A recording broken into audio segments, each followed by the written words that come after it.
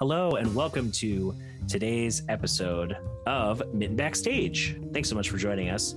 Today I have with me Conrad Schaak. Now, you might recognize that name if you live around the Grand Rapids area from Conrad Schaak and the Noise, but he also is involved in a bunch of different projects. I recently worked with him and Dante Cope on some videos through Dogtown Studio, and that involved some remixing of some tunes, an electronic, instrumental, vocal, hybrid, hip hop, a fusion of styles and sounds. And, all these things are part of the overarching idea he had.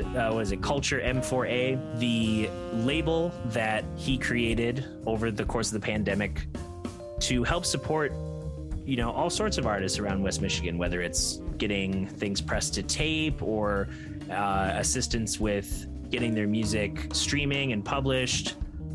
He's also consulted as a producer and a studio engineer. He does a lot of different things, and it was great getting to sit down and chat with him. If you like today's conversation and you want to support podcasts like these that I create, you can head on over to patreon.com/DutcherSnedeker. There, you can get early access to all of the podcast episodes in audio and video formats, as well as exclusive merch and more. You can also go to DutcherSnedeker.com to check out everything else that I'm up to around the internet. And don't underestimate that social currency. Share, like, follow, all the different prompts that you have on the different platforms. You can engage with those things and help push my content out into the algorithmic ether so that more people can enjoy these types of conversations. And those likes and clicks go a long way. So I appreciate those as well. All right, let's get right into today's conversation with Conrad Schaak. Yeah, had to use my phone. My driver on my interface is not up to date with my software, so I couldn't get all my mics and everything routed through, so using the old cell phone.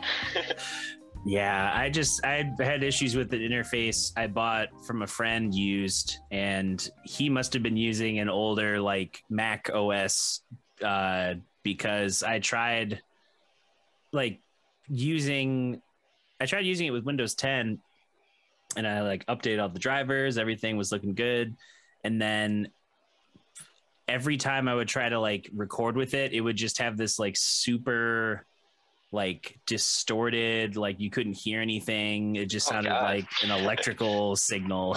No, yeah, not what you want. Yeah, and then the same thing with monitoring. It was I couldn't get even just a clean pass-through signal before tracking. So it's well, this isn't working. Yeah, that's not good. Yeah, I'm probably just gonna sell it for cheap and just be hey, I couldn't get this to work, but maybe you can. Mm-hmm. Yeah, it could be a communication thing with the computer. I did not take that into account.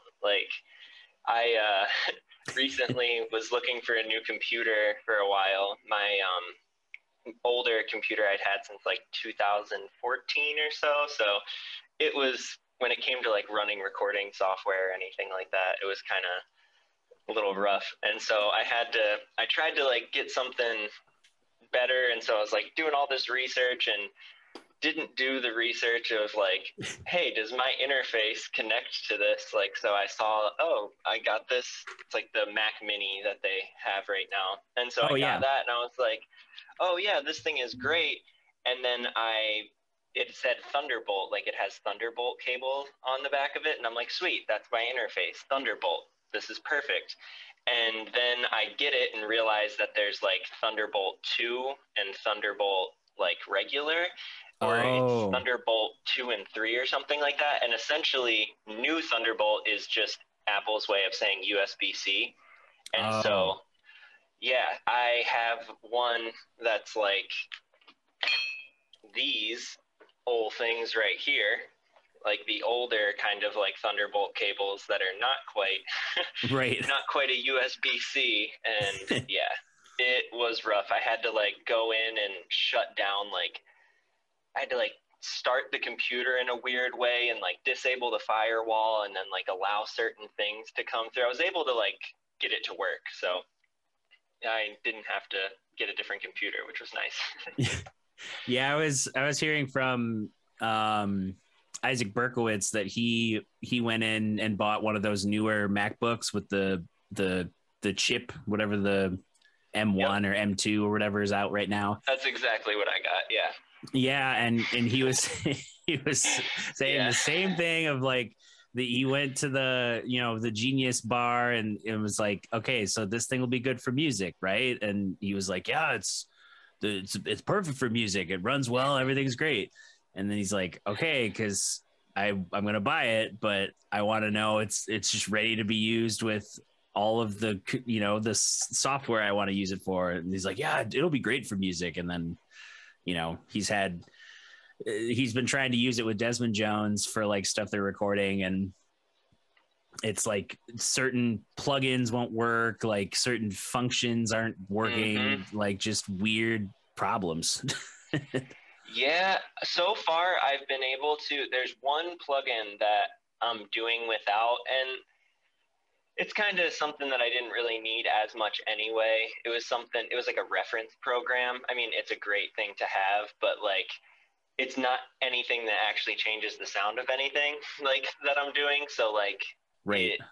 Yeah, that was the only one that I couldn't get to work no matter how hard I tried. Like a few of them I had to like install some of my plugins like 3 times before it would work. Like, no, there was some weirdness.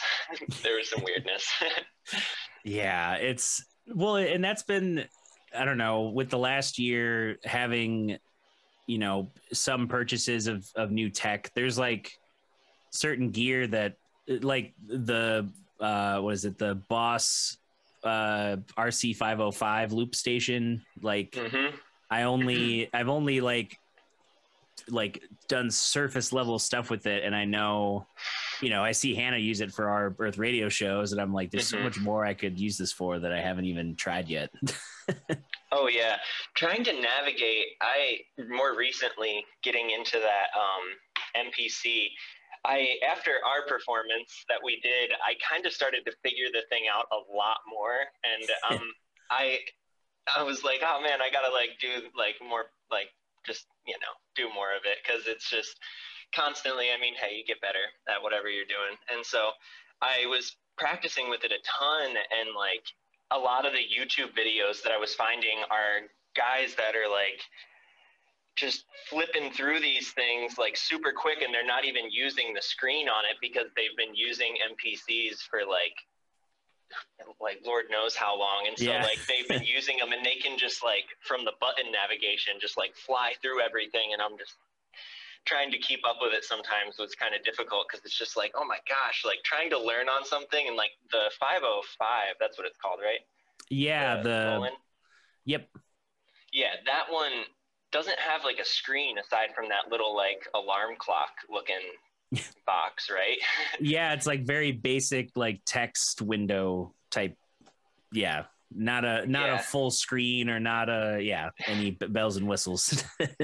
You get into something and you realize you're like shifting really like crazy stuff, or like, I don't know. I find it was definitely a learning curve when I was trying to use it, for sure, that it took me a second to get comfortable with it. Right. Yeah. And I feel like there's also that, like, the learning curve of new gear, but then it's also like you buy it knowing it can do a thing that's working for, like, oh, I bought a loop station, I can now loop things. But then within the loop station, you're like, oh, this thing can multi-layer on these 4 tracks.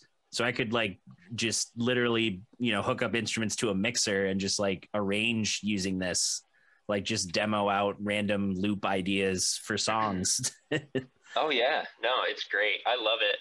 I more recently, the EP that I'm releasing on October 30th, that one, it's pretty much everything was made from using the MPC, and not every track like is exclusively done this way, but a few of them I was taking it and using it because it can be a host device. And so I was doing a lot of stuff where I would go through and like set up the MIDI data and take certain keyboards, and then I was using this thingy that we used in the Oh Dogtown yeah. thing, the voice thing, and I realized I can like take certain progressions and such and like automatically set it to being under the vocals, so I can like live have like, you know, harmony or whatever underneath like already set for this thing to like go into, so that I can kind of like do live performance of vocals, still have all the cool like auto tune and like all the chords and all that kind of stuff without having to like,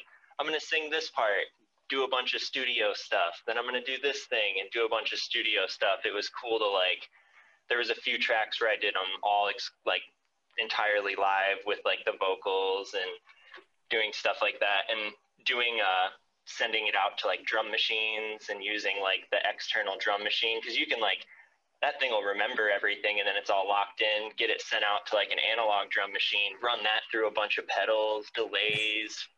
You know, I was putting like fuzz on the kick drums and stuff. It was great.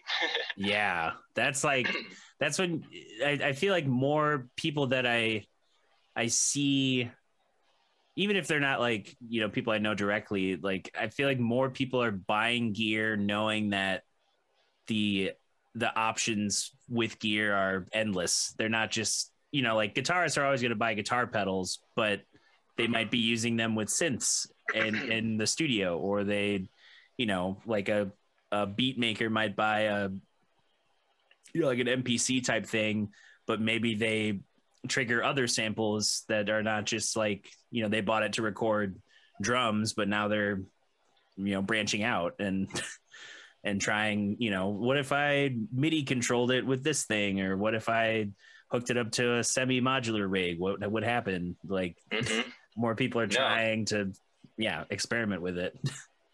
Yeah, it's so much fun. Yeah, I'm really trying to figure out how I want to do it in like, because I've done a few, like I said, live recordings like that. And so I'm kind of like going through now, and I've been working on like getting all of those things set out into like a live performance, like one session kind of thing. Before I was any situation I've ever been on it, I could just set up like one song and that would be it.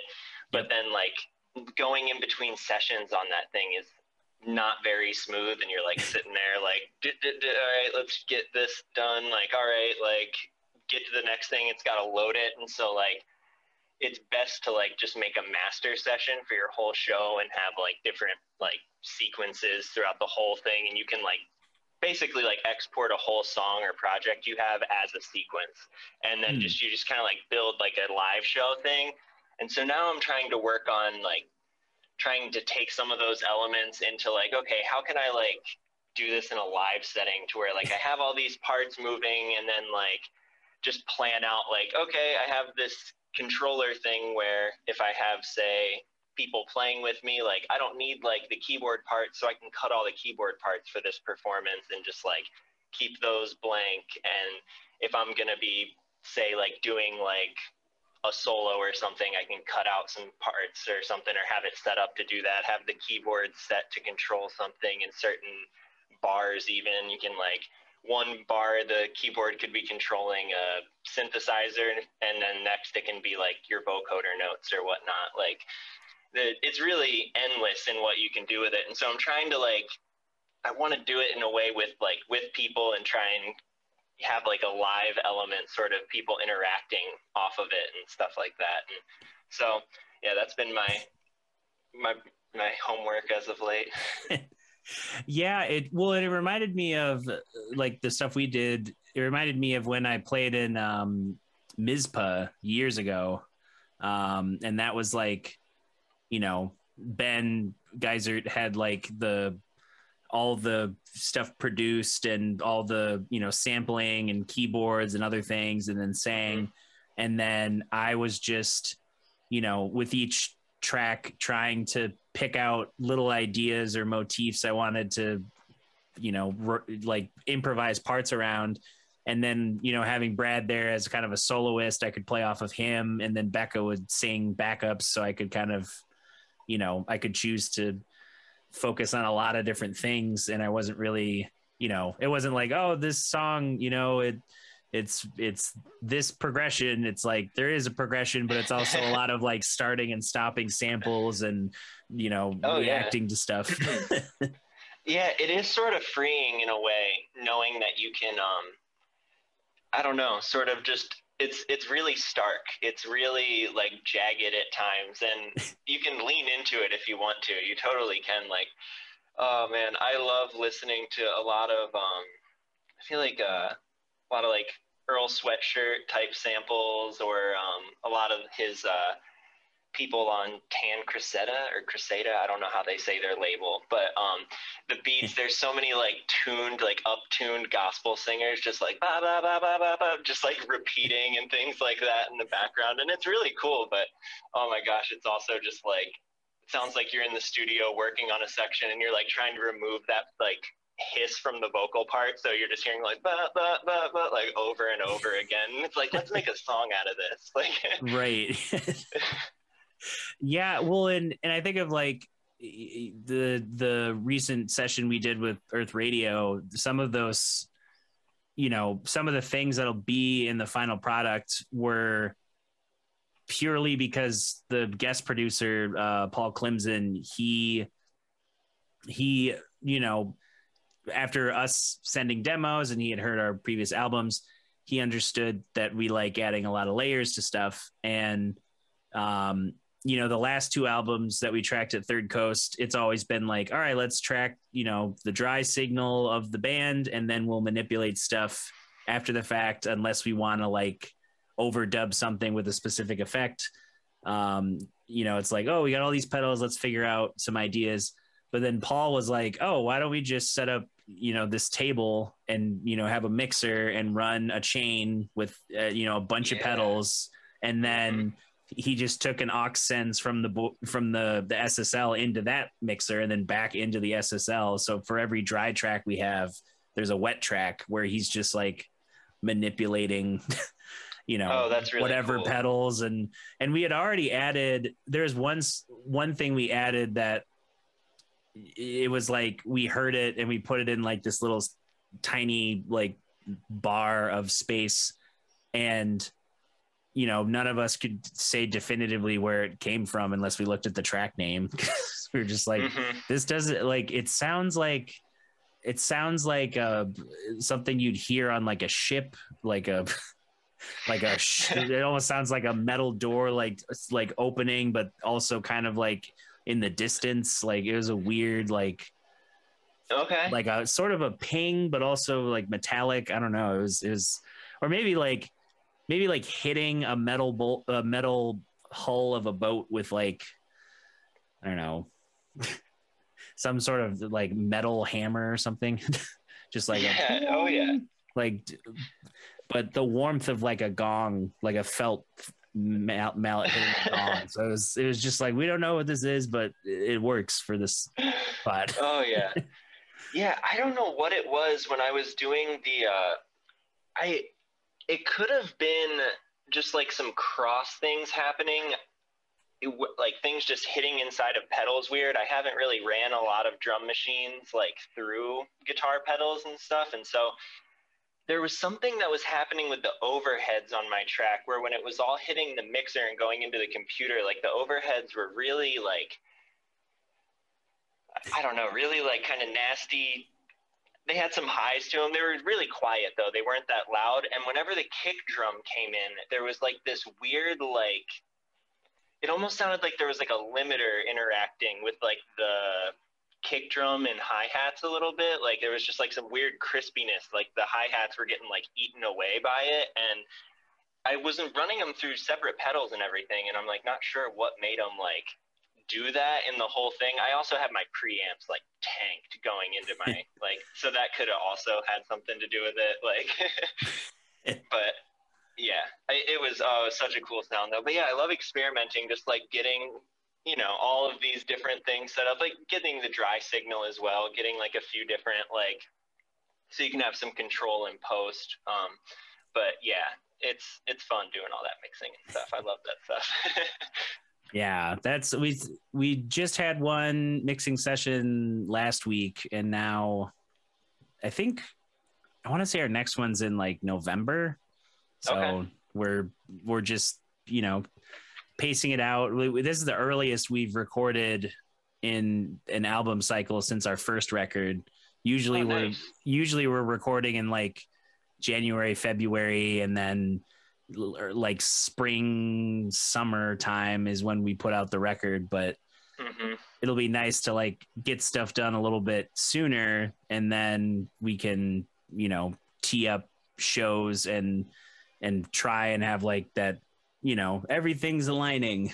We got the promo, the album's like not only finished, but it's printed to CD already, and you know, get ahead of it a little bit.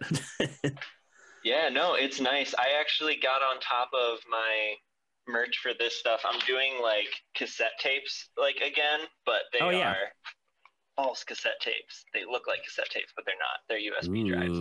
And so I'm doing these as like I don't know, just messing around with a different format for one of them. But I was able to like get everything all like ordered way ahead of time. I got the poster all set up, and like I think it's just like I'm not as gig busy as I have been in the past. Like I had like usually I'm like, oh gosh, like when am I gonna find time? Like, oh yeah, practice this day, we can like go over that song we got to record at some point. Like and you know, you're constantly working on gigs and stuff. So I feel like I've had a little more time to just like get ahead of that kind of stuff. But it feels good. It feels really nice having like, I don't know. I find unless it's like an album release or something, I'm not really always spending time on like the nuances of like what I'm going to plan out for each set. And it's kind of just like, yeah, it's nice having that time to like, you know, plan it out, get a nice like, you know, plan some moments, some weird dropouts, some extra stuff that you're not just playing the songs through as if you would if you were just like kind of not have like didn't have as much time to play on them and stuff like that. Right. Yeah. And I was thinking, yeah, like I've been thinking about that with I recently talked to this pianist Jordan Anderson, who plays in Sabbatical Bob and plays with Vincent Chandler's group out in Detroit. Oh, okay. And he, you know, he was talking about just, or I guess we were both talking about like, you know, having, because as jazz musicians, a lot of the times we get these gigs and there's not a lot of time to put stuff together, but there's this shared repertoire that we can pull from on the fly and, you know, create our own arrangements out of those moments. But, you know, having the residency earlier this year and being able to like kind of add to the repertoire of two different groups over 4 months was like, you know, that it hadn't happened in a while. Just being able to like, you know, grow a project on a regular basis rather than like, you know, oh, we put out an album and then the next, you know, 8 months, we're going to be playing a lot of that album. And maybe we played it a month before the release. Yeah. Half the time you're figuring out the songs on stage, like, like trying out some new ones. Like, yeah. Throwing in random ideas or, you know, like I think of like with our song Mother's Breath, we've been, you know, and it all started just with like, I think the feel was teased and then Justin kind of leaned into the feel with the bass line. We've been doing the latter chunk of it where it restarts on the riff and it slowly builds back up and kind of features drums. It's been like an Afro beat feel. And with that little change, it's like, oh, now we have this new way of interacting in the band, but also a new way of thinking about, you know, it's another way to present this song. So yeah, it's fun when those moments happen too, where you try an idea on stage, the band follows, and then you're like, oh, maybe we should just have this be the live version now. Oh man, with the noise, it was so bad to the point of where like I feel like we played it was on our second album, Outside the Dream. I think that song had like 3 different choruses because I just like we couldn't figure out one that we liked, and so I kept like writing new ones and bringing them, and we're like, oh, we'll try this one now, and like we kept playing it with different choruses and just trying them out to see which one we liked the most and which one felt right and everything, and we landed on one eventually. Yeah. Yeah. I guess the main focus is your solo stuff right now, and the noise is kind of in the periphery, or is there noise stuff happening in the background too? So right now, it kind of started just with COVID, like kind of taking the wind out of our sails a little bit. I was Yeah. trying to think about just like, I started just thinking, oh man, like what am I going to do to be able to keep doing music? Like if I want to Right. keep doing it, like I was in a spot where I had just quit my job to like start doing music full time, and I had like got a bunch of residencies booked up, and it wasn't like crazy busy, but I had like 2 gigs a weekend and enough to like, make a good foothold and whatnot. Right. And so I started it, and then like right when I did it, it all, yeah, All fell everything apart. happened. And so, yeah, from there, I started, kind of thinking just about like, oh man, there's going to be a lot of people that want to like release music over like quarantine and whatnot. And so I started just at the time I had been really into recording for the noise. We were working on an EP at that time, and we were self-recording it, doing all of the stuff for it. Cody is crazy talented. Cody Schoenberg. Okay. He is always. I mean, he works at River City. He's got his gig there and everything. But yeah, just his work in general, I always enjoy. He's always got great, just a good ear. And so like and everyone in the band has a good ear too. Like August, they just mixed their whole and mastered and did everything for their last album. Like Yeah.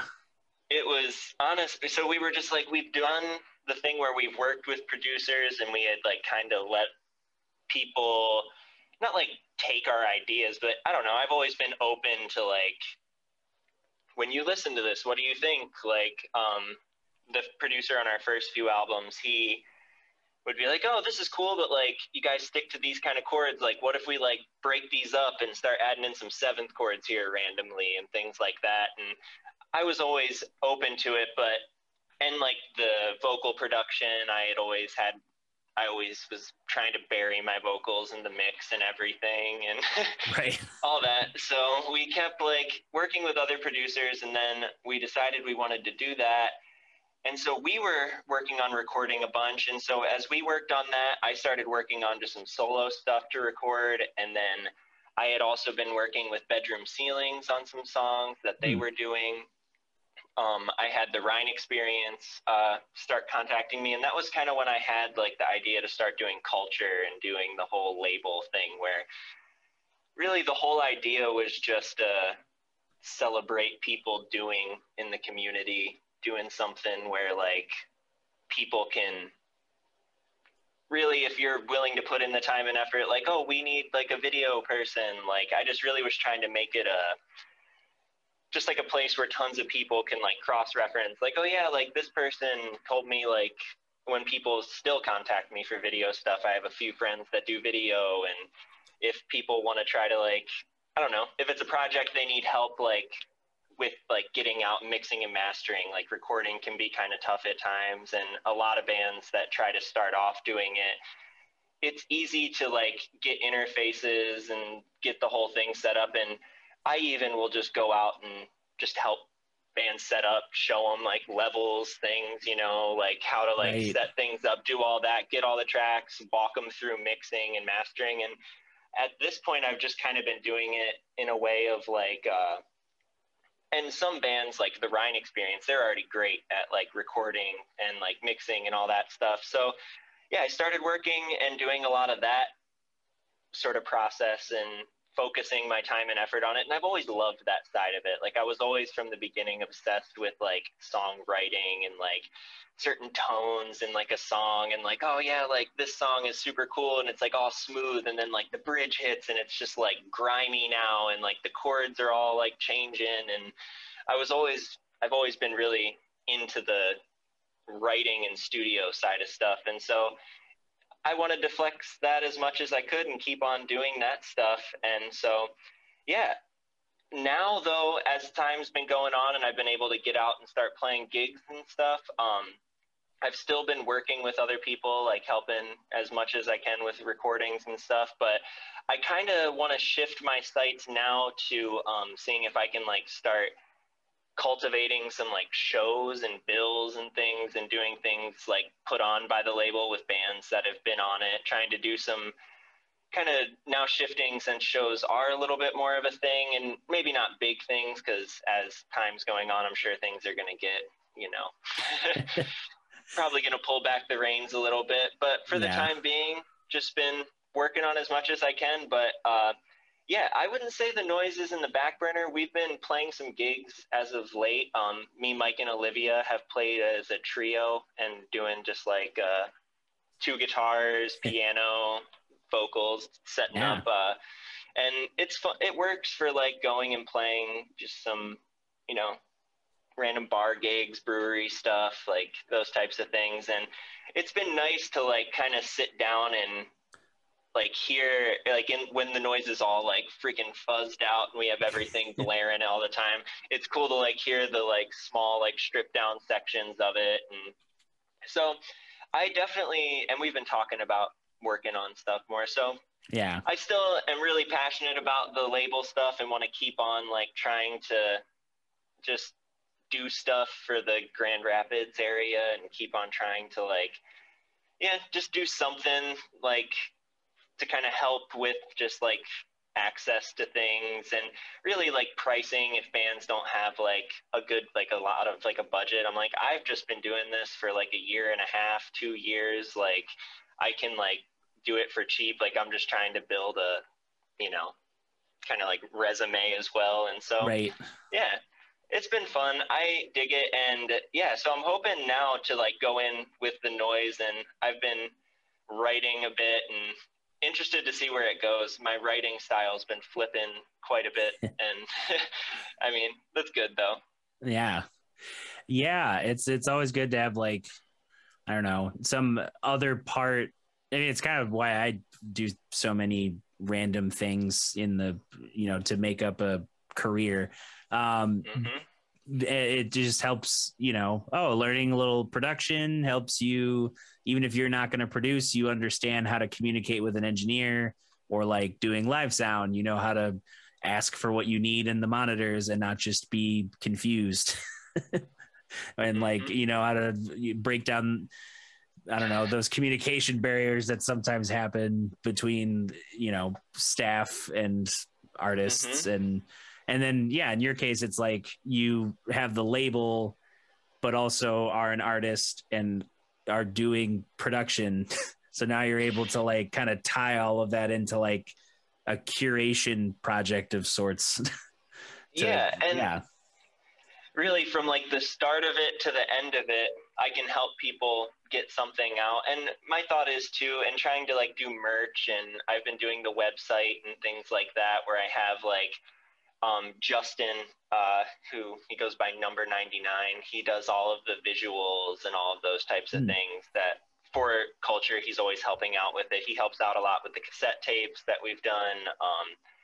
He's a graphic design wizard and just has all kinds of like ideas. And he's just always full of all kinds of cool ideas. I don't know if you've seen Ryan's new album cover. It's called The Hits. The Hits. I did see that. And it's like got like a bunch of like price tag stickers, like discounted like a ton of times. And it looks like that classic, like, oh, this is that like Sublime Greatest Hits CD that was chilling in, what is it, FYE? Yeah. Right, yeah.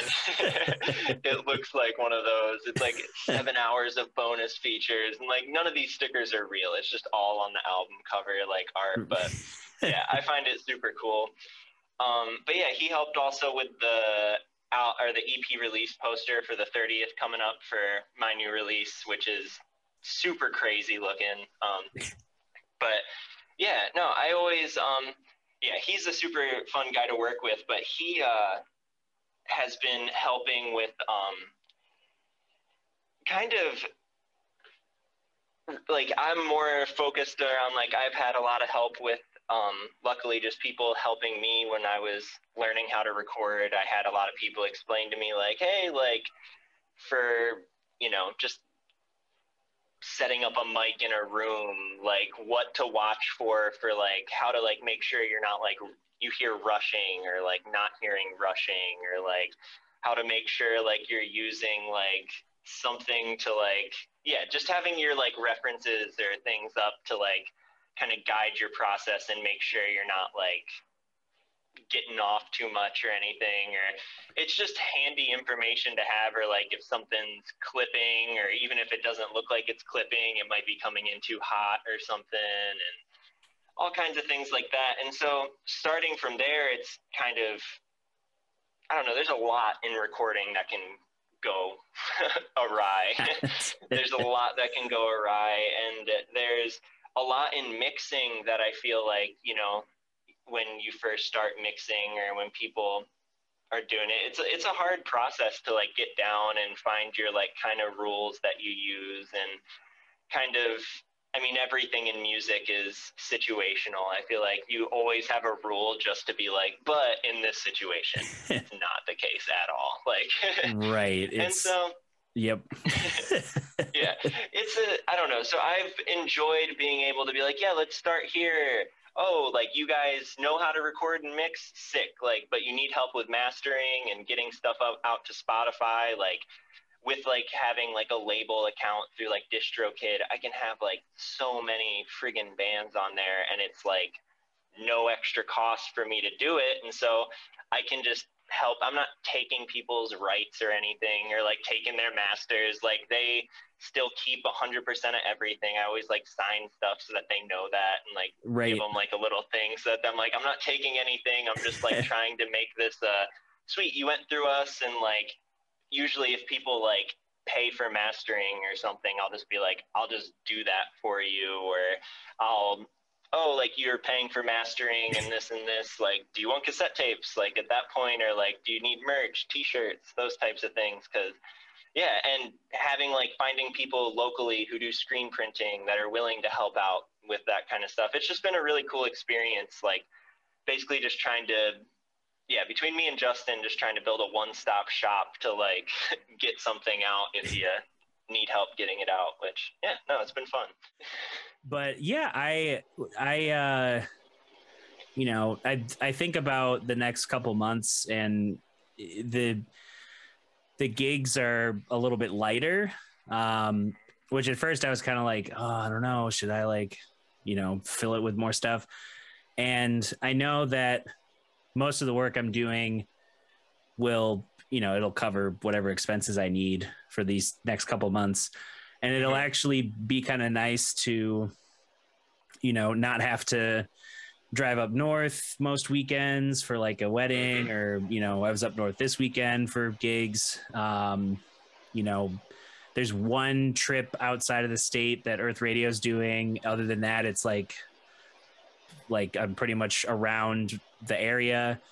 And I think it'll, you know, I'm looking forward to the time that, you know, you'd think last year would have been perfect for, which is just like being able to carve out time to work on personal projects and, yeah, spend time like also not working, like, and yeah, absolutely real rest instead of the kind of rest that's like, well, I don't know what's happening. Hopefully things improve. Yeah. No, I have been taking a lot of, ever since this all happened, I feel like my time spent like actually practicing my instrument has gone up, and like just trying to, I don't know if it's just because I had more time to like sit in my room and just get bored of what I was hearing myself play, so I had to like figure something else out. I'm like, man, I can't just play this the same, like so I no, more recently I've been trying to find a lot more time to just like work on, yeah, like my instrument, just writing, trying not to rush things. Like this last EP that I just finished up, it's probably only like 15 minutes long, and I've probably spent more time on this 15 minutes than like I've spent on a lot of other projects. But it's been a cool experience, and yeah, just challenging myself, keep trying to like change up songwriting techniques and stuff, really trying to like break up my like, oh, like I do this pattern a lot or something, or just like find new like inspirations for song like chord progressions and things like that. And yeah, no, it's been fun. Yeah, and well, and I also found out actually today. Uh, I guess I had already been confirmed for next January, February. I'm at West Shore Community College again, Okay. working with their theater department as kind of a rehearsal accompanist and, Yeah. the bridge between the pit and the cast. uh, this will be my third production with them, and those 2 months always felt kind of like a working vacation because my only responsibilities were like, all right, Monday through Thursday, you're gonna have an evening rehearsal. It'll be like 3.5 hours, and the rest of the day is up for whatever like for 2019. It was really getting a handle on booking, and that's partially why Earth Radio's schedule was so busy that year. And then last year I was able to do it right before the shutdown, and that was like time to actually really rest because whatever I had, I can't say for certain it was COVID, but before COVID, it was like I like December I had went on tour with Mark and then came home, got sick for a couple weeks, and then I had the holidays, and then I started in Ludington, got sick like the second or third week, got better enough to fly over to NAM, went to NAM, came back, got sick for a week and a half, and also was like, prescribed like they gave me a like a pill steroid and then like an inhalant steroid. So God. it was like something was like it was something with my lungs and breathing, and it was like a super cold/flu. So yeah, sounds like COVID. yeah, I was like, maybe that was COVID, but so last year was like time to rest in between all the craziness, and then this next year, I'm gonna have like a waterfront cottage to myself. So I'm probably just going to bring things to set up and leave there, and then just like whatever happens in those 2 months in my spare time, I'll turn that into something. But heck yeah! Oh, that's really cool. Yeah, that's I'm fun. Ready for like a working vacation of sorts. Oh yeah, no, that's really cool. That's really really cool. Yeah, what time frame was it that you had gotten sick? Like when was that?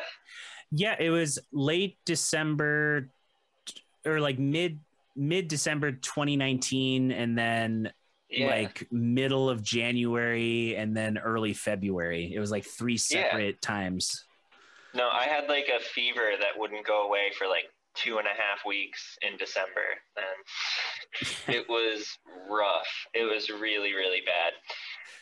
Yeah, and I remember so many people getting sick at that time too. I feel like everyone that shared those SM58s around all the venues around town and just everyone breathing on them in between sets, not thinking about it. Yeah, we, for Third Coast, for a while, it was like if I borrowed, a mic to do podcasting, I'd have to like wipe it down with sanitary, wipes, and then, make sure that I clean the, some other part of it, and or I use a cover that's like disposable and then get rid of the cover. But no, people would come over to record, and I'd have my little little pop-up closet kind of thing, and I have 3 of them, and so I'll set them up and then drape blankets over it, so you're like in this little blanket igloo, and then I'll put like so I was like, you're already in like a blanket fort, so that'll be like help a little bit. And then like I'd send people videos of me like spraying the mics down, and like I promise I'm cleaning my microphones before you're using them. Like yeah, we were well, and like the the old Founders Entertainment team, when we were brainstorming ideas to like attempt at like, or just in general, like how do we do shows during this time.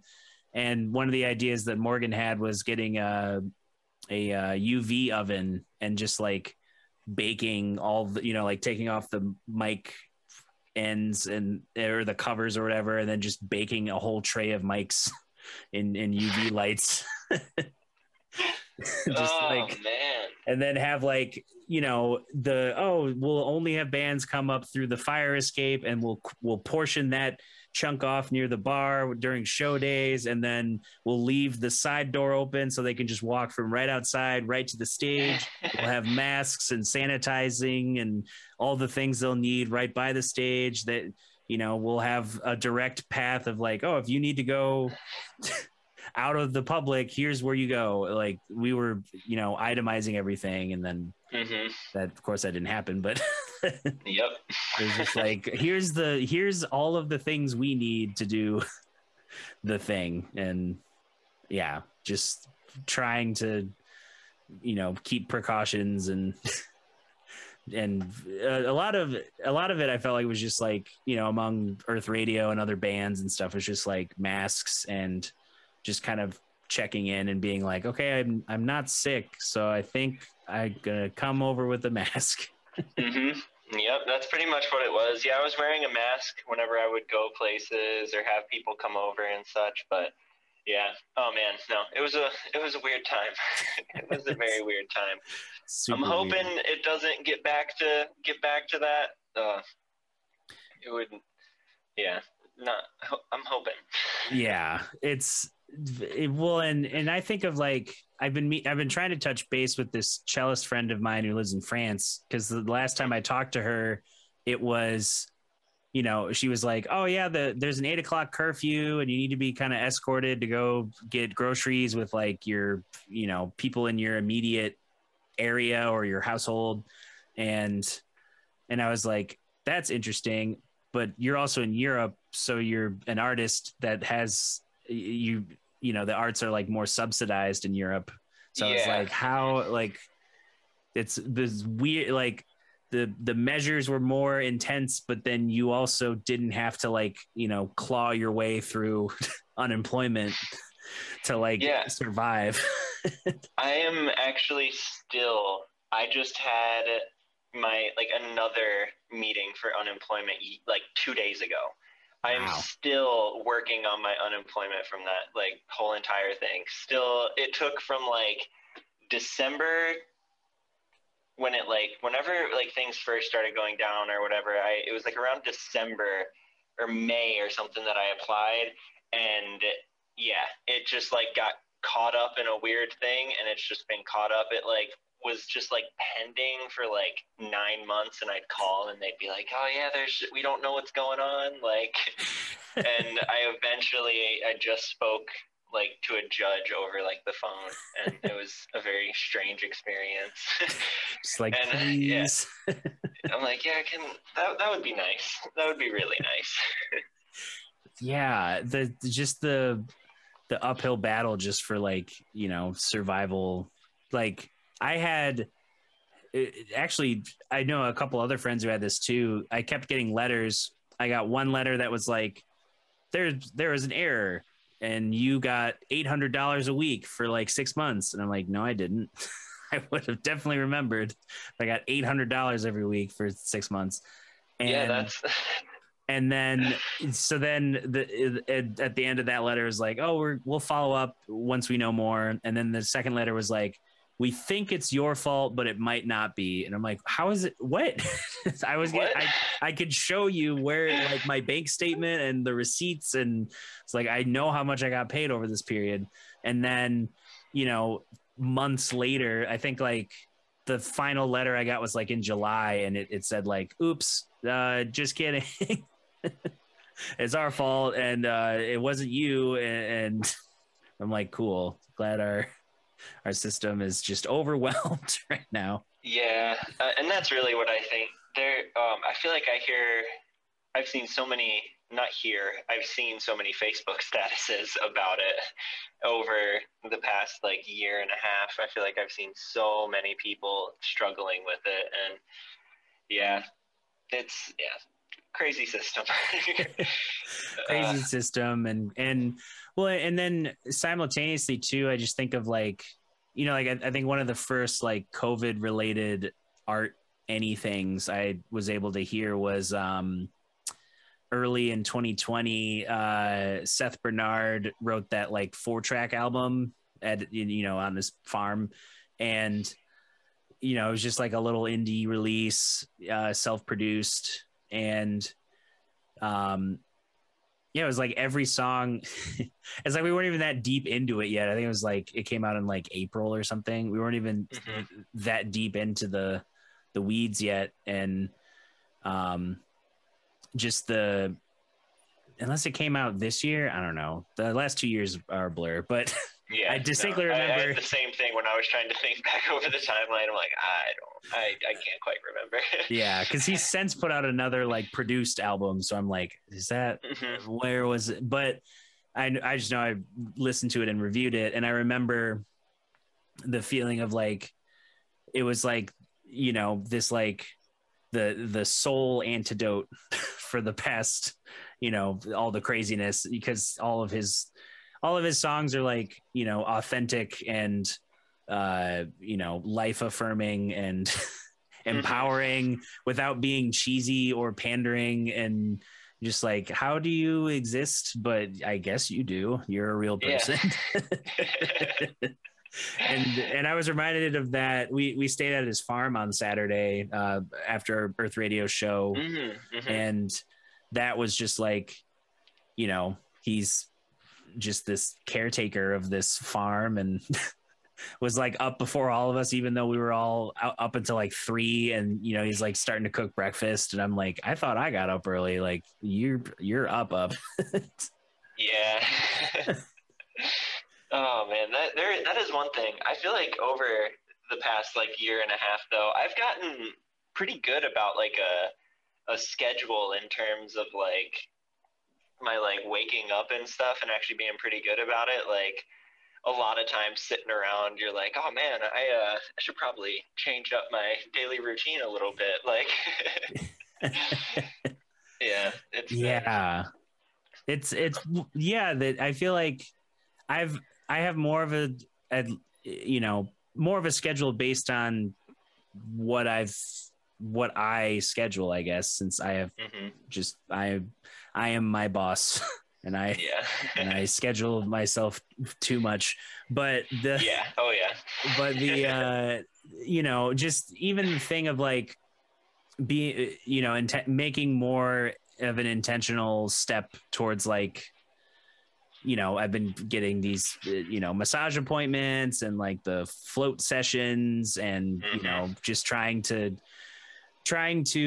it started from a place of like, these sound like good ideas, let's try them. And then through it, you start to notice, because I'd always thought a massage was like, you see it at like, oh, it's a luxury spa, and only us peons could afford such care. As being like needed like dough until your stress is gone. Oh yeah. And then to see like, oh, if I take advantage of these things, I can not only have that, that relaxation and the stress relief, but then I also get moments of like being able to feel, like, oh, I now see where I carry a lot of stress, or where I'm overworking a part of my body, that, or even like at the piano, like, oh, my posture needs adjusting because I didn't notice I was seated a certain way. Absolutely. Yeah. Yeah, I feel like I've been doing a lot more when it comes to just like, I don't know, with songwriting and stuff like that too. I felt like I've had a niche way that I write songs and things, and I felt like I got stuck in a lot of it. And I've been really trying to make a conscious effort to just like break some of that kind of pattern as well. Like, okay, rather than just like sitting down and like playing what I normally play for this time, like I'm going to work on, like, right now I've been trying to like getting around the guitar like fluidly, and like just moving in like a circle of fourths, and then doing like, or like minor thirds, and just trying to like not just focusing on like, oh, I'm in this key, and like writing these like, oh, these are the chords in this key, and like trying to just like be more, I don't know, break free of those kind of things a lot more, and just yeah, trying to just expand my like understanding of songwriting, because I've always just been like riffs. Yeah, that's what I need. I need riffs and more riffs. All the And riffs. yeah, the chords will come if I add enough riffs to this. Like, Yeah. I don't know what the chords are, but once I add about like 9 of them, layer them up, there's going to be some chords here. Yeah, there'll definitely be some chords. So no, I'm trying to be a lot more, yeah, just focusing on my like understanding of stuff, and also my piano playing. It's something that I've always just like, oh, I know like my chords and things like that, but actually like being like, okay, inversions and stuff like that. And yeah, just really focusing in on that kind of stuff. And so like, I feel like my practice times lately have been like more expansive than they have been in the past, for sure. And that feels good. That feels good.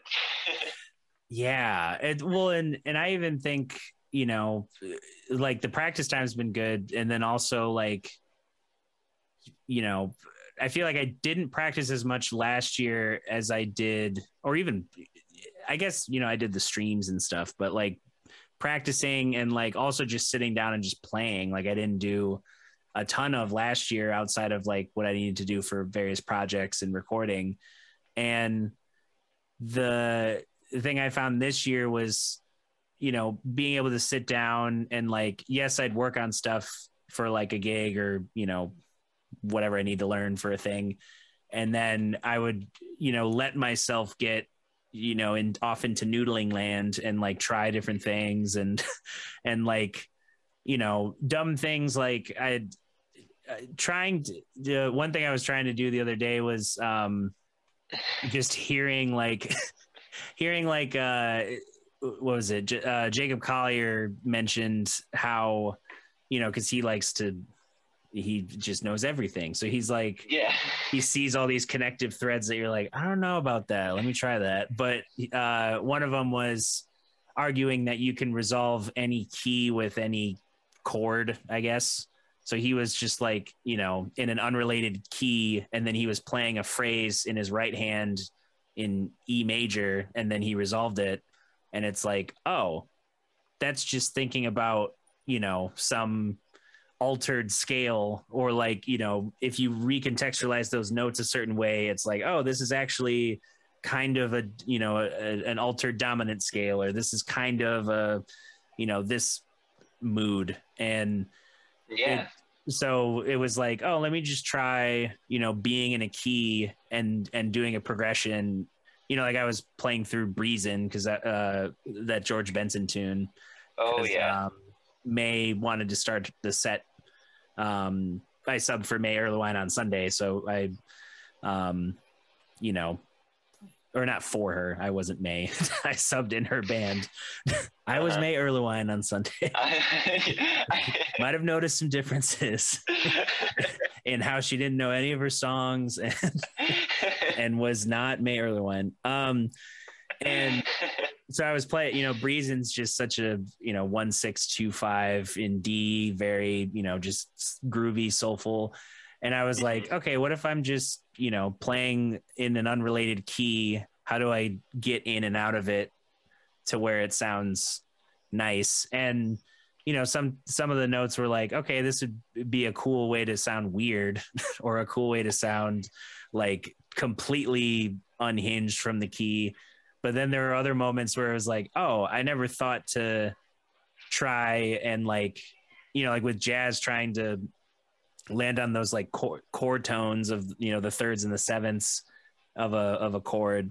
And you're like doing the, the enclosures or the half step approach below or above the note. And I never had thought to like, oh, if I recontextualize the thing, this exercise or this concept in another key, like if I'm playing, B flat major against D major, like what happened, what can I do when I land on the notes that don't necessarily fit in the key? Like where can I like skip to or like alter, like so phrasings became more interesting because I'm thinking in another key, but not really even thinking about B flat, just thinking about like, I'm like, oh, I'm incorporating these extra notes, and what does that mean, and what does it sound like? Yeah, no, for a minute in some of my songs, I just had this philosophy where I was like, oh, here's the chords, and if I just play this one random weird note, as long as I sing it too, it'll be okay. I don't know why I thought this was like a good idea, but I used it in a few noise songs where I just add in a really terrible note and then like sing it like in the context of it. And I mean, it was definitely like, it wasn't super untasteful. It was just kind of like borrowing a like chord or something kind of a feel. But yeah, I just was like, oh yeah, as long as I just like make these weird parts like super defiant, like, and they're just like there, it'll be okay. Like I just have to own that they're really weird and it'll be okay. Yeah, if I lean into it, it makes sense. Yeah.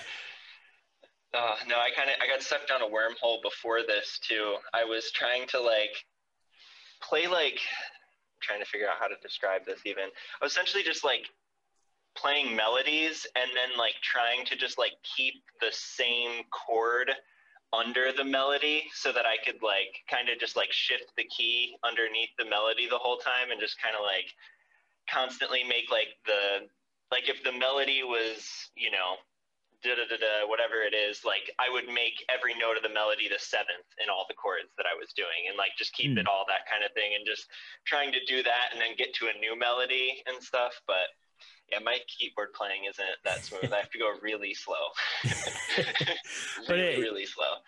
But that's a good way to think, because I would always do this at Grand Valley in the new music ensemble, sometimes with my professor being like, okay, we actually need to tune, but I would, like, okay, give the strings their A, and I would give an A, and then just like, all right, the A is the major seventh, now it's the root, now it's the fifth, now it's the sixth, like just constantly recontextualizing that A. And then that, I think of, there's an album I actually shared earlier today in my Instagram story. I think it's called, I'm trying to remember what it's called. I think it's Valley of Smoke by Intronaut. Their like second full length album, I think. But that came out, I think, in like 2010, maybe.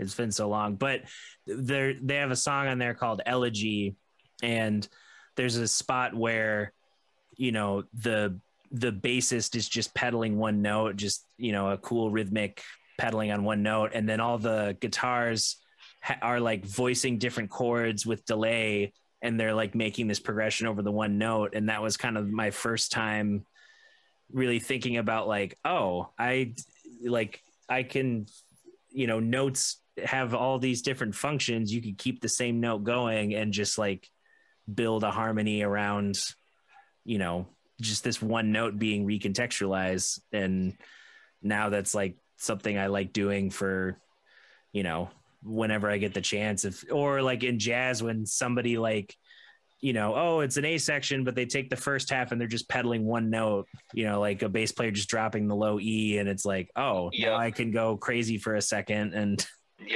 add whatever I want. No, it's cool too. Like, I find it's been helpful when I've been trying to like improv to samples, like kind of going full circle back to what we were talking about earlier. When you have those like super stark, like just like repeated things, you almost have to like, I don't know, if you're trying to play with them and stuff and make a chord, I don't know, you have to do some stuff to make it feel natural or whatnot. And I've been finding it's really, really helpful. Like, you have like something that's like skipping or like some notes, or like there was one song the other day where I had like two sections that I made, and like the songs was it was in the same key, but like because of how I had arranged the samples, the B section was just like, it didn't really like ever feel super resolved. So I was like trying to figure out how I could like play chords behind the whole thing to like make it feel kind of more like grounded. And it's been cool. It's definitely a different approach to writing music than I've been used to in the past, but it's cool though. Yeah, it's sometimes it's just those little tweaks that like suddenly your brain just starts filling in other gaps of like, oh, I could do that, or to try this, or what if I change it to that, or it, yeah, like a little bit of recontextualizing. Or sometimes I find like learning a new piece of music, um, that opens up an idea of like, oh, I never thought about, this type of movement or this type of, rhythmic idea. Like Mm-hmm. let's play around with that in, some other thing. Mm-hmm. And Uh, yeah, it's just fun. It's fun having like between like gear and playing so many avenues to generate new ideas and find it's still getting in ruts but still finding your way out of them. Even if it's mm-hmm. like, oh, I didn't buy anything new, I just stopped using my default, like this is what I use on this pedal. Yeah. Mm-hmm. Yeah. As of late, I haven't. It's crazy. I haven't made any huge purchases for like music gear aside from like that MPC in a minute, that thing. And I've just been trying to like kind of, if anything, I've been kind of selling some instruments and getting down to like just like kind of a more bare bones collection, and have been focusing more on just like I can make this sound good. I have a lot of, like you're saying, there's so many tools and so many ways that you can shift things up on your own. Like it's, yeah, no, it's a good time. Love it. Love music. Yeah. Well, and that I saw a video, the YouTube algorithm randomly recommending a musician video I hadn't seen.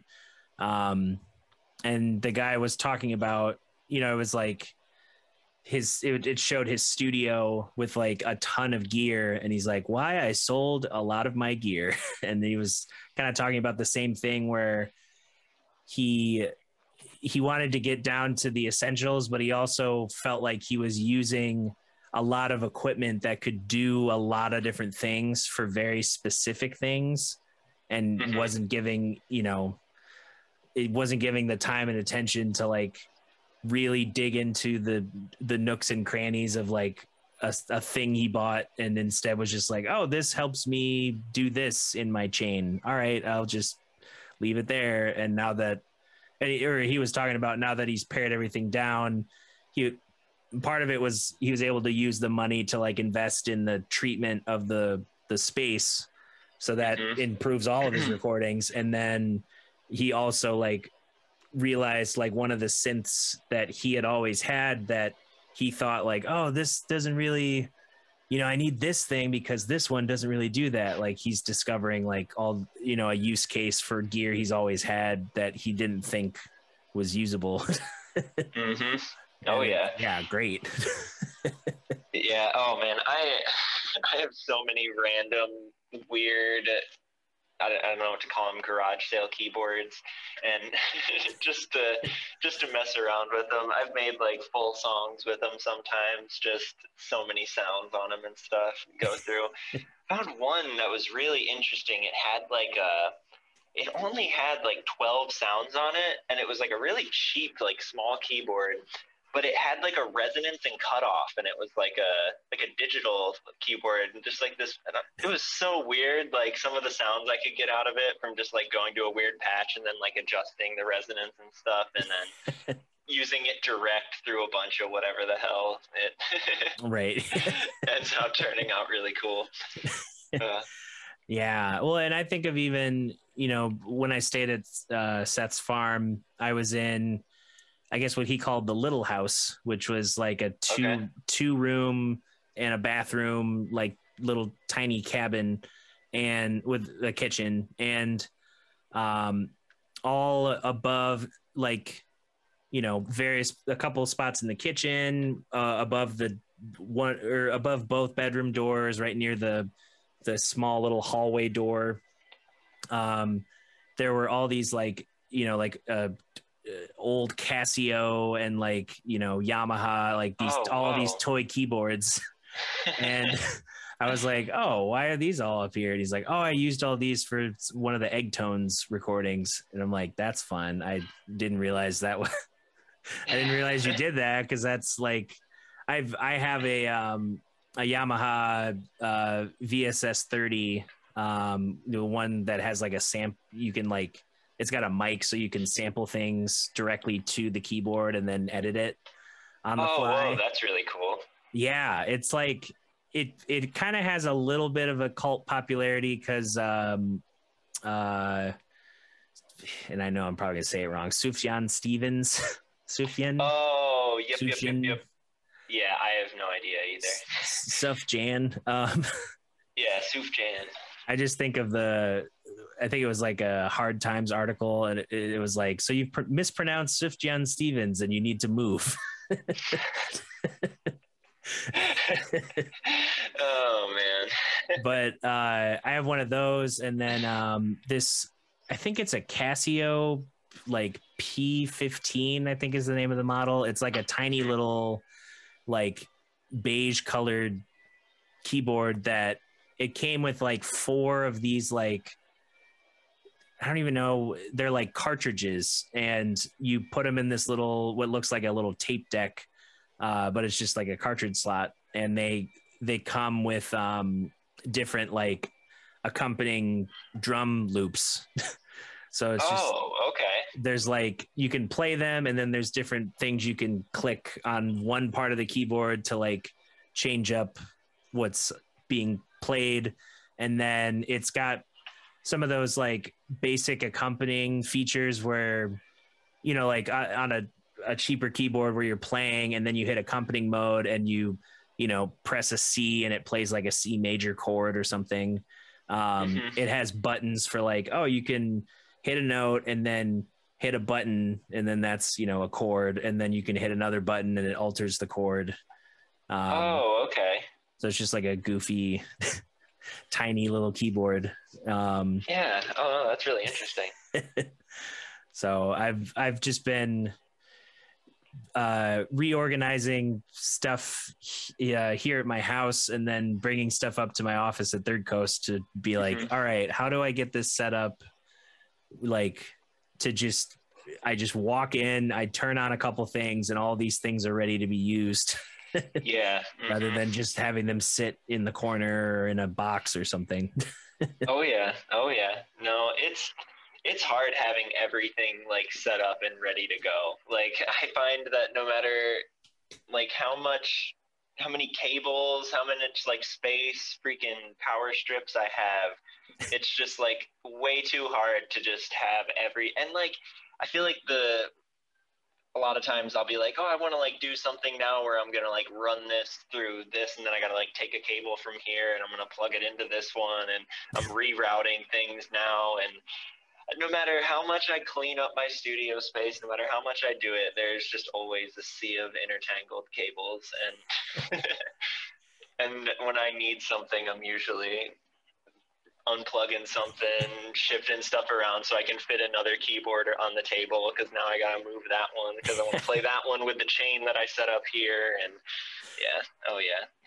Yeah, I'm tempted to set up this what is it, the Patulator 8000, which is just like it's like a octagon that has a bunch of in and out quarter-inch lines or quarter-inch stuff, and then on top of it are a bunch of like 1/8-inch cables that you can just like route to different places, so you can have like you know, like pedals on one side and then a bunch of instruments, and then on top you can just like, oh, I want this to go to this pedal chain or this to go to this effect.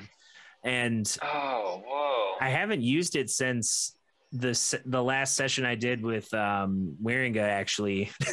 And he and I have like, I don't know, probably like 4 hours of like improvised ambient music we haven't released yet, but the way we had it set up in the studio, like he had his rig, and this was even before he started playing pedal steel and all that. But my setup, all of the stuff was routed into the Patulator, and then there was like a couple master outs, I guess, that I chose.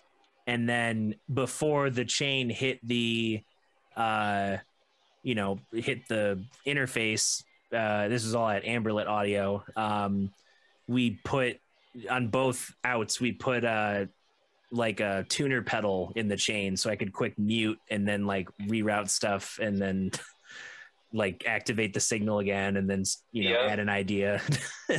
Oh, that's sweet. That's really cool.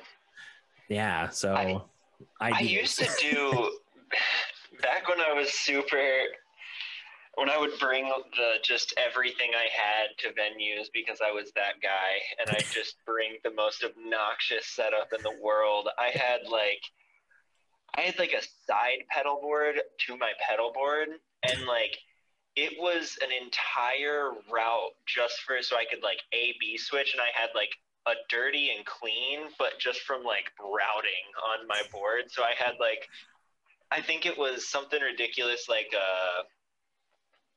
it was an octave, or no, it was a double. It was the Earthquaker Tentacle, I think it's called, or something, where it like, oh yeah, it adds in like a weird like octave up note that's like, I don't really know how high up it is. I think it's like an octave up, and it's just like blended slightly because you can still hear their like dry signal too. But right. So I'd have that, and then I would put that into like a fuzz pedal. And then after the fuzz, I had a compressor. And then after the compressor, I had an EQ. And it was just the most sputtery, distorted, like laser beam fuzz. And yeah, it was insane. And so I would have that, and then I would like be able to flip between that. And then I'd just press a button, and then I would go back to my like jangly, reverby, like other chain that I had all full of chorus and stuff, then over to the other one that was like, yeah, just like super fuzzy. And oh man, yeah, it was kind of not quite the octave thing. That's really cool. The only routing I've ever done was just like that. That's like just A, B, nothing super crazy. I mean, obviously with other stuff I have, but just with guitar, and that's really the only like live application I've ever done with it. But. Yeah, I was looking for and I found it. This was Eli Kahn's old setup. If you can kind of see how ridiculous it looks. Oh, whoa, yeah. He's got 4 how DL. Many of those? I was gonna say, how many of those are there? Yeah, I'm trying to see if my camera will focus, but what? That is crazy looking. Yeah, it's like, if only it wouldn't focus on my face and focus on the phone. But yeah, it's like he's got 4 DL4s, like a Digitech whammy, a couple Digitech reverbs, a boomerang, a MIDI switcher, a I think that's a phaser, and then like I think that's a Strymon Flint. Like just so many sounds, like a big muff, and then the keyboard on it was like a one of those Novation, I think, or no, Arturia Mini Brute, I think. Mm-hmm. Like bass. Yeah.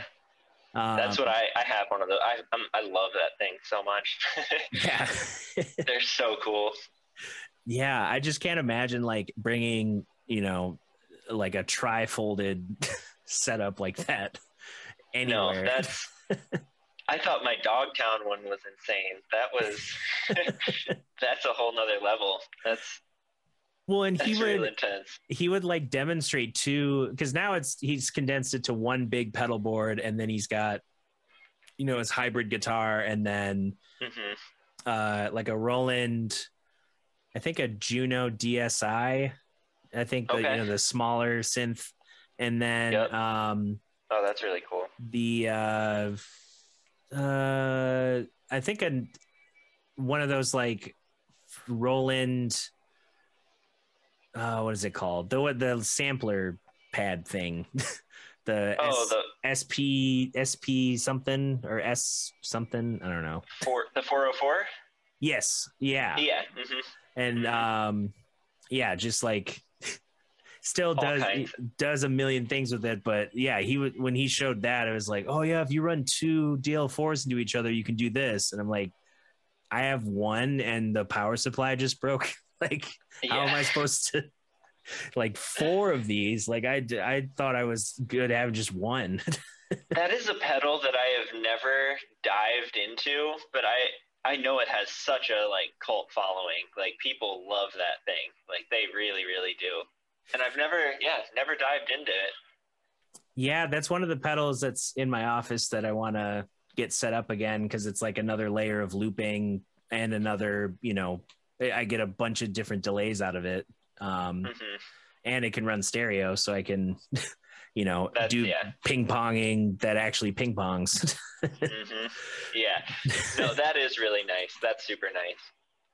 Yeah, for a long time I used oh gosh, it was called, I think it's the Pink Mod or something. It's like from Fairfield, and then I ended up getting rid of it. And I got oh gosh, what are they called? It's like echo shifter. It's like the Ibanez delay with like it has like a slider on it, and you can like slide and like latch. You can just like latch, and it does like an infinite kind of just delay on it and stuff. It's fun. It's a cool one for sets. With Ryan, I've been doing it if we like have to switch instruments because we'll like bounce around on instruments in that band. I'll just like roop, roop, roop, roop, roop, roop, and just leave it and then change guitars real quick.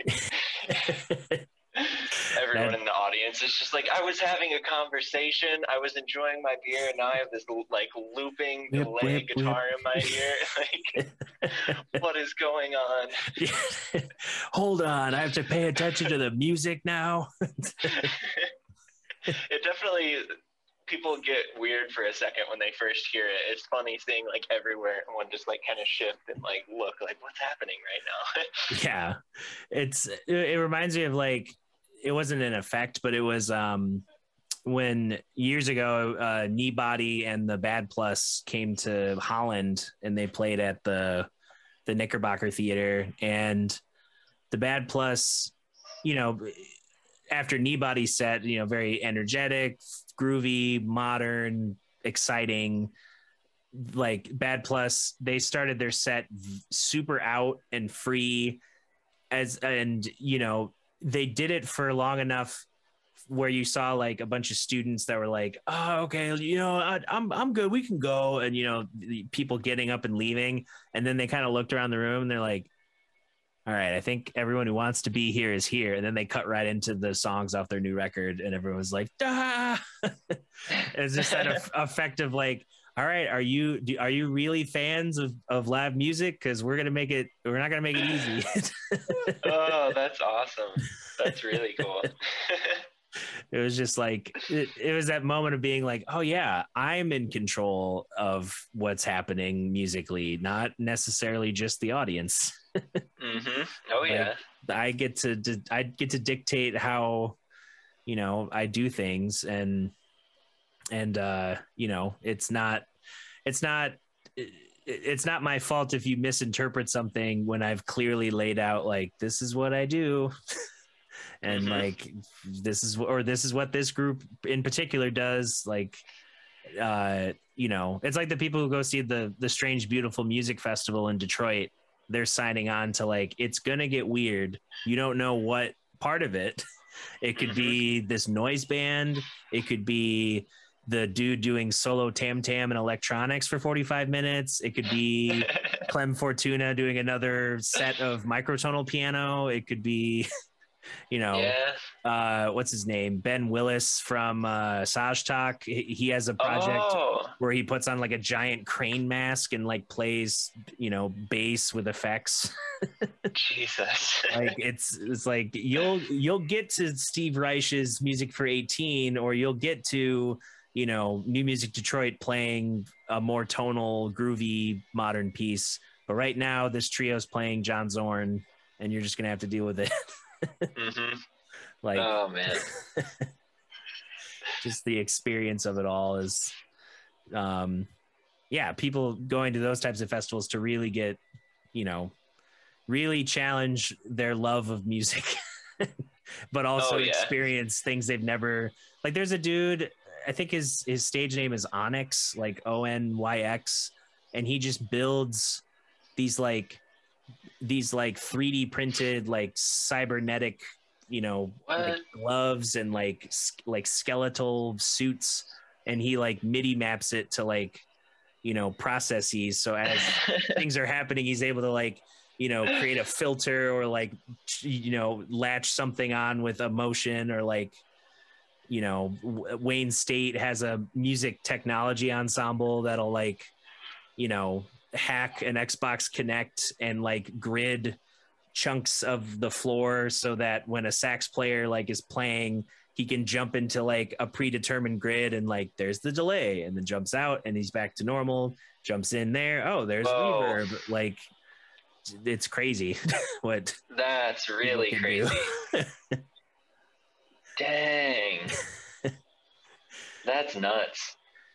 Yeah, it's a festival that happens like I think the week after the Jazz Fest, like the week or the next or 2 weeks after the Jazz Fest. Okay. In September. Okay. Dang. No, that would be really cool to see. That sounds really, really cool. Yeah, it's like it's an interesting blend of like the people who are making the weird stuff also might be in the symphony, and you start to see the other side of like, oh, this is where this is what I'm not fully engaged in when I see or when I pass by a symphony performance or something. It's like, oh, okay, yeah, he plays violin, cool. But then you see that same person do some crazy thing with tech, or something that's like a little bit more theatrical, but they're still having to play their instrument and they're doing staging. And yeah, it's like a festival that because it's geared towards like the contemporary music, contemporary chamber space, it's a mix of like, if you want to see weird stuff and you're just some guy, like this is the place. If you want to perform like super out music and like kind of blur the line of like whatever genre you're expected to play in, usually like you can come do that. Okay. That's really like cool. A playground. No, that's really cool. Honestly, Detroit, I constantly just find more and more stuff over there. There is so much going on over in that city. It's nuts. The music scene it's so big. Like it's so big. It's well, and I think of like, I saw a photo in the story of the bass player I was hiring for my residencies with Madison, John Muir Cotton, killer bass player, electric and upright. And okay. He does I feel like he's working all the time, and it's never a gig that's just like, oh, I'm playing, the jazz brunch at the, hole in the wall place for $50. It's like, oh, I'm spending a month in Aspen playing for like this concert series, or but he had a photo on a story of like, I messaged him, I'm like, this is kind of like the Detroit young artist equivalent of like that photo of all the jazz artists standing outside of the porch in Harlem. Like, oh, there's Brandon Rose, and like what's his name, Lewis Jones and Jordan Anderson, and like all these players who are like multifaceted, like very strong artists that aren't they aren't just like, oh, we're jazz musicians. They're like creating a lot of cool art and helping other people perform their art, and they kind of help keep the wheels turning of of the younger scene in Detroit. Oh, that's really, really cool. That's really cool.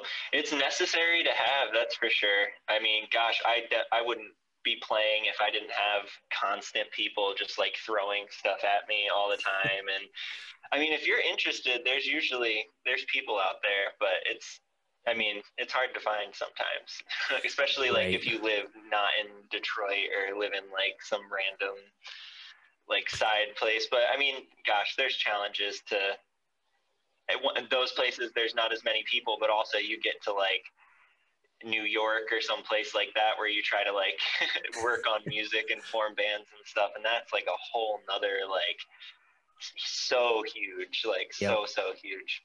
So yeah, crazy. that was one thing I never really noticed going or like really thinking about music or whatnot until like actually getting to go and start leaving Michigan a little bit and playing shows elsewhere and going around. I'm just like, holy crap, like the music scene around is so different in everywhere you go, it's so entirely different. And yeah, I just wasn't expecting it. I was like, oh, it's probably like the same thing. And I mean, like, you're always going to get like similar like themes or whatnot, but like all in all, like it was crazy to me how like every place we went just had such an individual like feel to it and identity. It was cool. Yeah, that's one thing I'm hoping to do more of next year is, I have just having friends in all these different like music cities, like being able to go, even if it's just for a weekend, like, or, earlier in a week, see these people in these places and try and, take in a little bit of other parts of the country.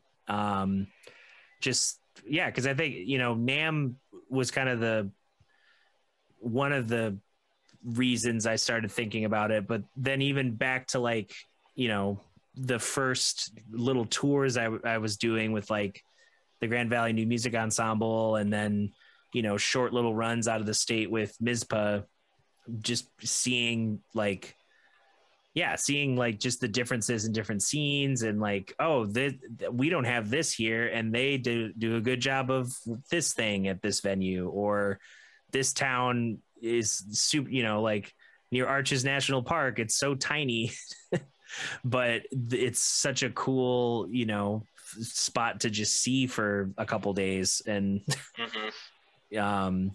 yeah. And, I have a friend who she was working for a sound company out in California, and she's now working with that same company again, but she lives in Michigan. Okay. And she's out on the road with Blue October, and she'll post different travel things. And I'm like, yeah, I do miss like those little mundane, like, okay, we loaded in, we still got 4 hours till our set. Let's, wander around the town for a couple hours and then like go back to the venue and grab food, check out the opener. And then, like the other parts of tour that aren't just like, hurry, get to the gig, hurry. Okay, start up. Okay, play. Thank you. Did we sell merch? Okay, does everyone got it? Next city. Like, yeah, just having those moments to hang out and explore a town that you normally wouldn't get to see that often. Yeah. Oh yeah. No, I saw this post during quarantine where it was like, yeah, it's been getting so bad that I like loaded all my gear like down into my car, drove around for like 4 hours, got to my house, loaded it back up into the room, played a set, like got back down into my car, drove for a little bit, came back home and like put in some like already like just like really like bad like boneless chicken wings or something, like and stale beer, and then I like loaded my car up finally after all that, and then like drove for like 4 hours and then got home and then like watched movies into like the late night and like, just like trying to simulate the gigging experience again, like yeah, it's that well, and I feel like I lost that muscle in a good way in aspects too, just being able to take a pause. But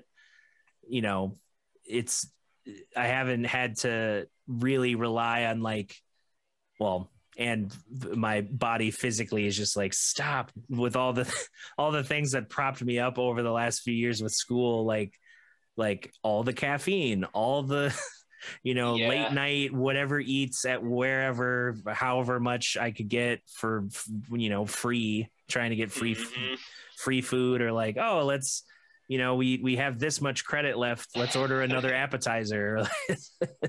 And now I'm able to be like, oh, what if I replace that with, something that'll help in the longer term, and now I'm starting to see like, you know, bands that I've been following for a decade, like Periphery, you know, all of them, especially the drummer's really big into like he'll get ready for tour, but then he'll also like work with a trainer and like just get like conditioning up and like stretching and, you know, the cold tub therapy things and Yeah. the ice barrels or whatever he does. And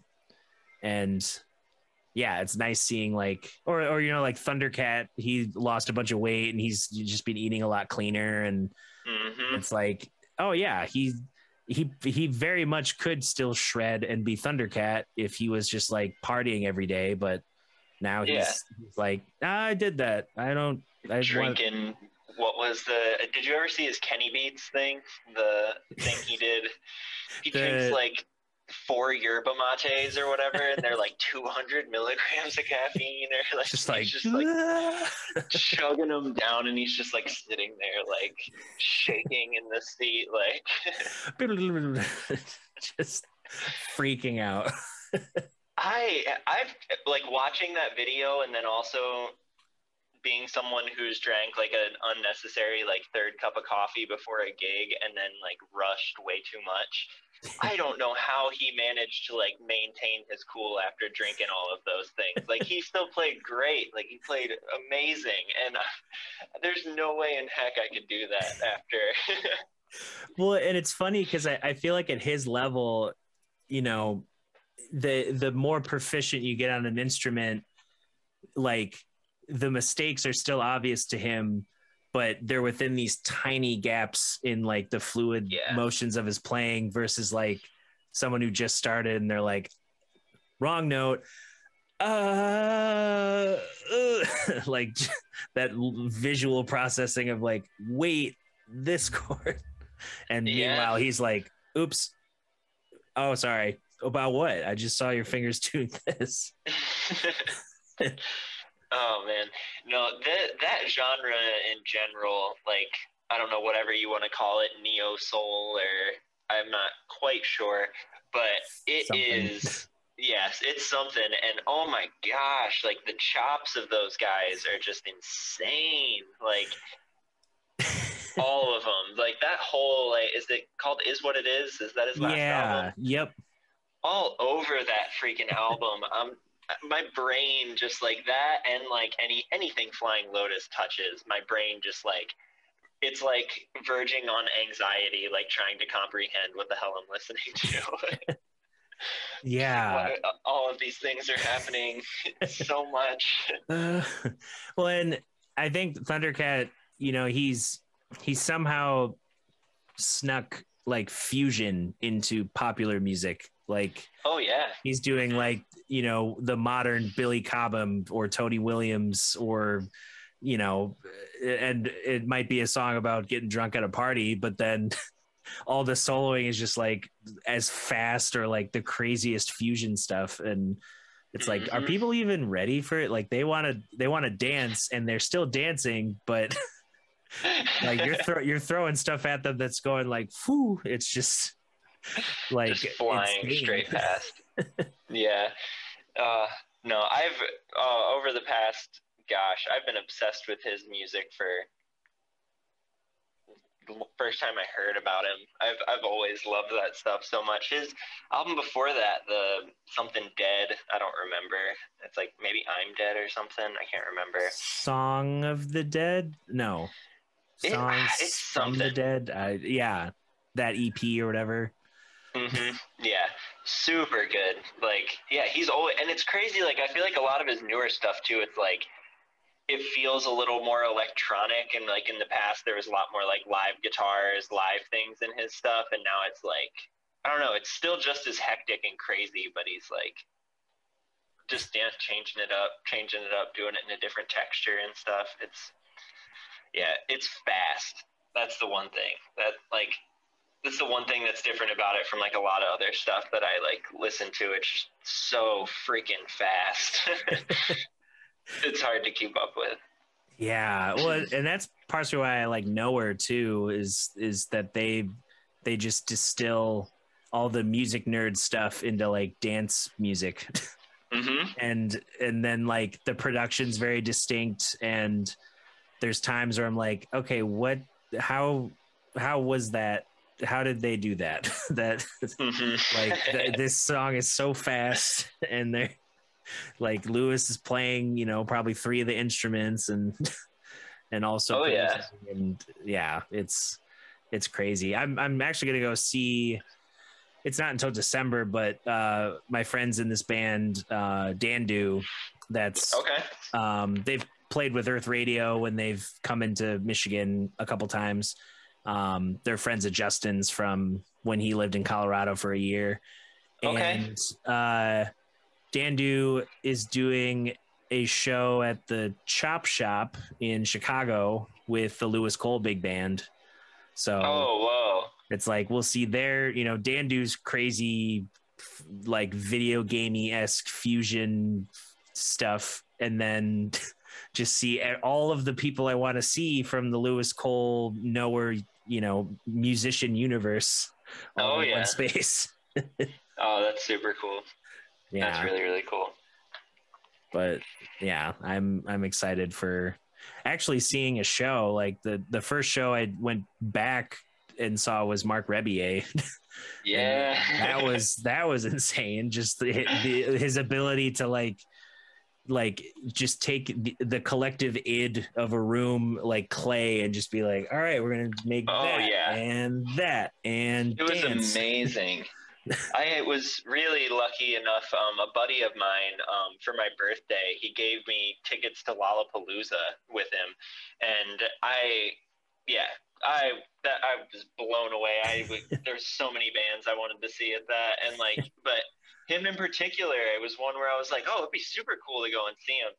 And I had no idea what I was like. I've seen the videos, I've seen the stuff online, I've gone down the rabbit hole and watched is it Girls Club? That's what I always think of it being called, but that was like the one that just absolutely killed me, and so it was cool that he did like the double back and like played that at the end, but I was not expecting him to just like pure off the cusp, like I'm just gonna improv this, whatever we're gonna talk about tonight like is gonna just be on the spot, like. And the way he had people come up on stage and just like, I give him so much, like I would get so nervous bringing up like that many drunk people around like gears and cables, and like there was like, as he was like doing the set, like there was this one guy, he like gave him a bottle of champagne and some like, a glass, and he's like sitting there watching him like do his stuff, and he's like leaning, and like the bottle of champagne's like running down, it's just like pouring, and he's like watching him, and I'm like seeing it kind of like get on the table a little bit, and he just doesn't have a freaking care in the world, just like thinking it's the best time of his life. I'm like, man, I could not do that. I could not just start inviting random people up and be like, yeah, you're the new member of my band now. Like, we're gonna do this. Yeah, part of me like that's to have that level of like fearlessness is a goal to just be able to like go up and do whatever you want in front of whoever, and because I feel like that's half the battle is like you make art, but then the confidence is what like sells it to people, even if it's like like an intimate setting. There's still a level of like confidence in terms of how you can perform it or interact with the audience. And trying to get things sounding on a stage how they do in your room is tough. Yeah. And meanwhile, he's like literally just taking what's in his room and putting it on a stage. And like amplifying it times 1,000. So great. But this has been a great chat. Yeah, absolutely. Nice variety of things. Yeah, no, super. I was wondering going into it, I was like, should I like, I was like, what are we talking about before this? But no, easy enough. Yeah, it helps just, I just like talking about whatever in music, so it's easy to, musicians can talk about a lot of things. Yeah. No, we'll have to do another. I don't know if it'll be a gig or whatnot, but the Dogtown thing was fun. It would be great to do another collaboration at some point too. That'd be super cool. Yeah, I'd be down. Where can people find what you do? You mentioned, the label and the bands, all the things. Yeah, so like the merch right now, if you go cult, so CULT.m4a.com, that goes to just like the website. There you can I have like all the most recent songs that have come out, with like Dante Cope, I think is the most recent one that's come out. So like all that, links to all the music are on there, merch is on the website, all that kind of stuff. And then there's also like details to shows and all that kind of stuff. So yeah. Awesome. Yeah. And, I'll have links, wherever they end up down there for YouTube. Yeah, absolutely. And, I can send you some links and stuff as well. Also, the album release show for the new, EP release show for the new thing I've been working on. That's on the 30th, and so that's awesome. Coming up. And as always, like pretty much everything is, I talk about all the stuff I'm working on social media and stuff like that. So. All the usual. Yep. Just keep an eye out for everything. Do you have any gigs? Wait, you have an Earth Radio show coming up, don't you? Oh yeah, I do. On Friday at the Listening Room, we play 7:30. Tickets are listeningroomgr.com. You can also find it, linked in our Linktree links.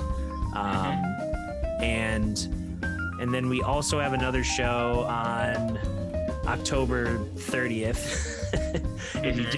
If you want to, flip a coin or, pick a show, we're in Muskegon with Flexidecibel at Unruly Brewing. So definitely bring in those guys are great. The party. Mm-hmm. Oh, yeah. Absolutely. Well, shoot, in that case, I'm pretty sure I don't have anything for once. It's been crazy. The last few Fridays and Saturdays for just months seem like have been filled up before I can do anything about it. I'm like, oh, well, I wasn't doing anything that day, but now I am. But I don't think I have anything going on. So I'll probably see you Friday. Oh, nice. Yeah. You'll be entered to win some merch. We just announced a giveaway. So. Oh, heck yeah. Yeah. We're just getting the right time. Yeah. I waited and now I'll get merch. Well, cool. Then I guess I'll see you on Friday. All right, mate. All righty. All right. Thank you again. Yeah, no problem. Thank you so much for listening to our conversation. It's great to chat with someone who, has a genuine interest in the process of creating music from a lot of different angles, whether it's technology or, the various instruments, various genre influences. If you follow his exploits all around, the West Michigan scene, he's got a bunch of different irons in the fire. So you don't know what thing you might get exposed to. It might be electronic. It might be a solo acoustic thing. You never know. But again, if you enjoyed these conversations that we had, you can check out all of what I do on Patreon, patreon.com/Dutcher Snedeker. That helps support the podcast. DutcherSnedeker.com shows you everything else from album reviews to, videos to my, discography. There's a lot of music you can listen to that I've been involved in as a recording artist. And you can always just hit up my socials. If you have any other questions, leave them in the comments or, shoot me an email or message. And we'll see you in the next episode of Mitten Backstage. Take care.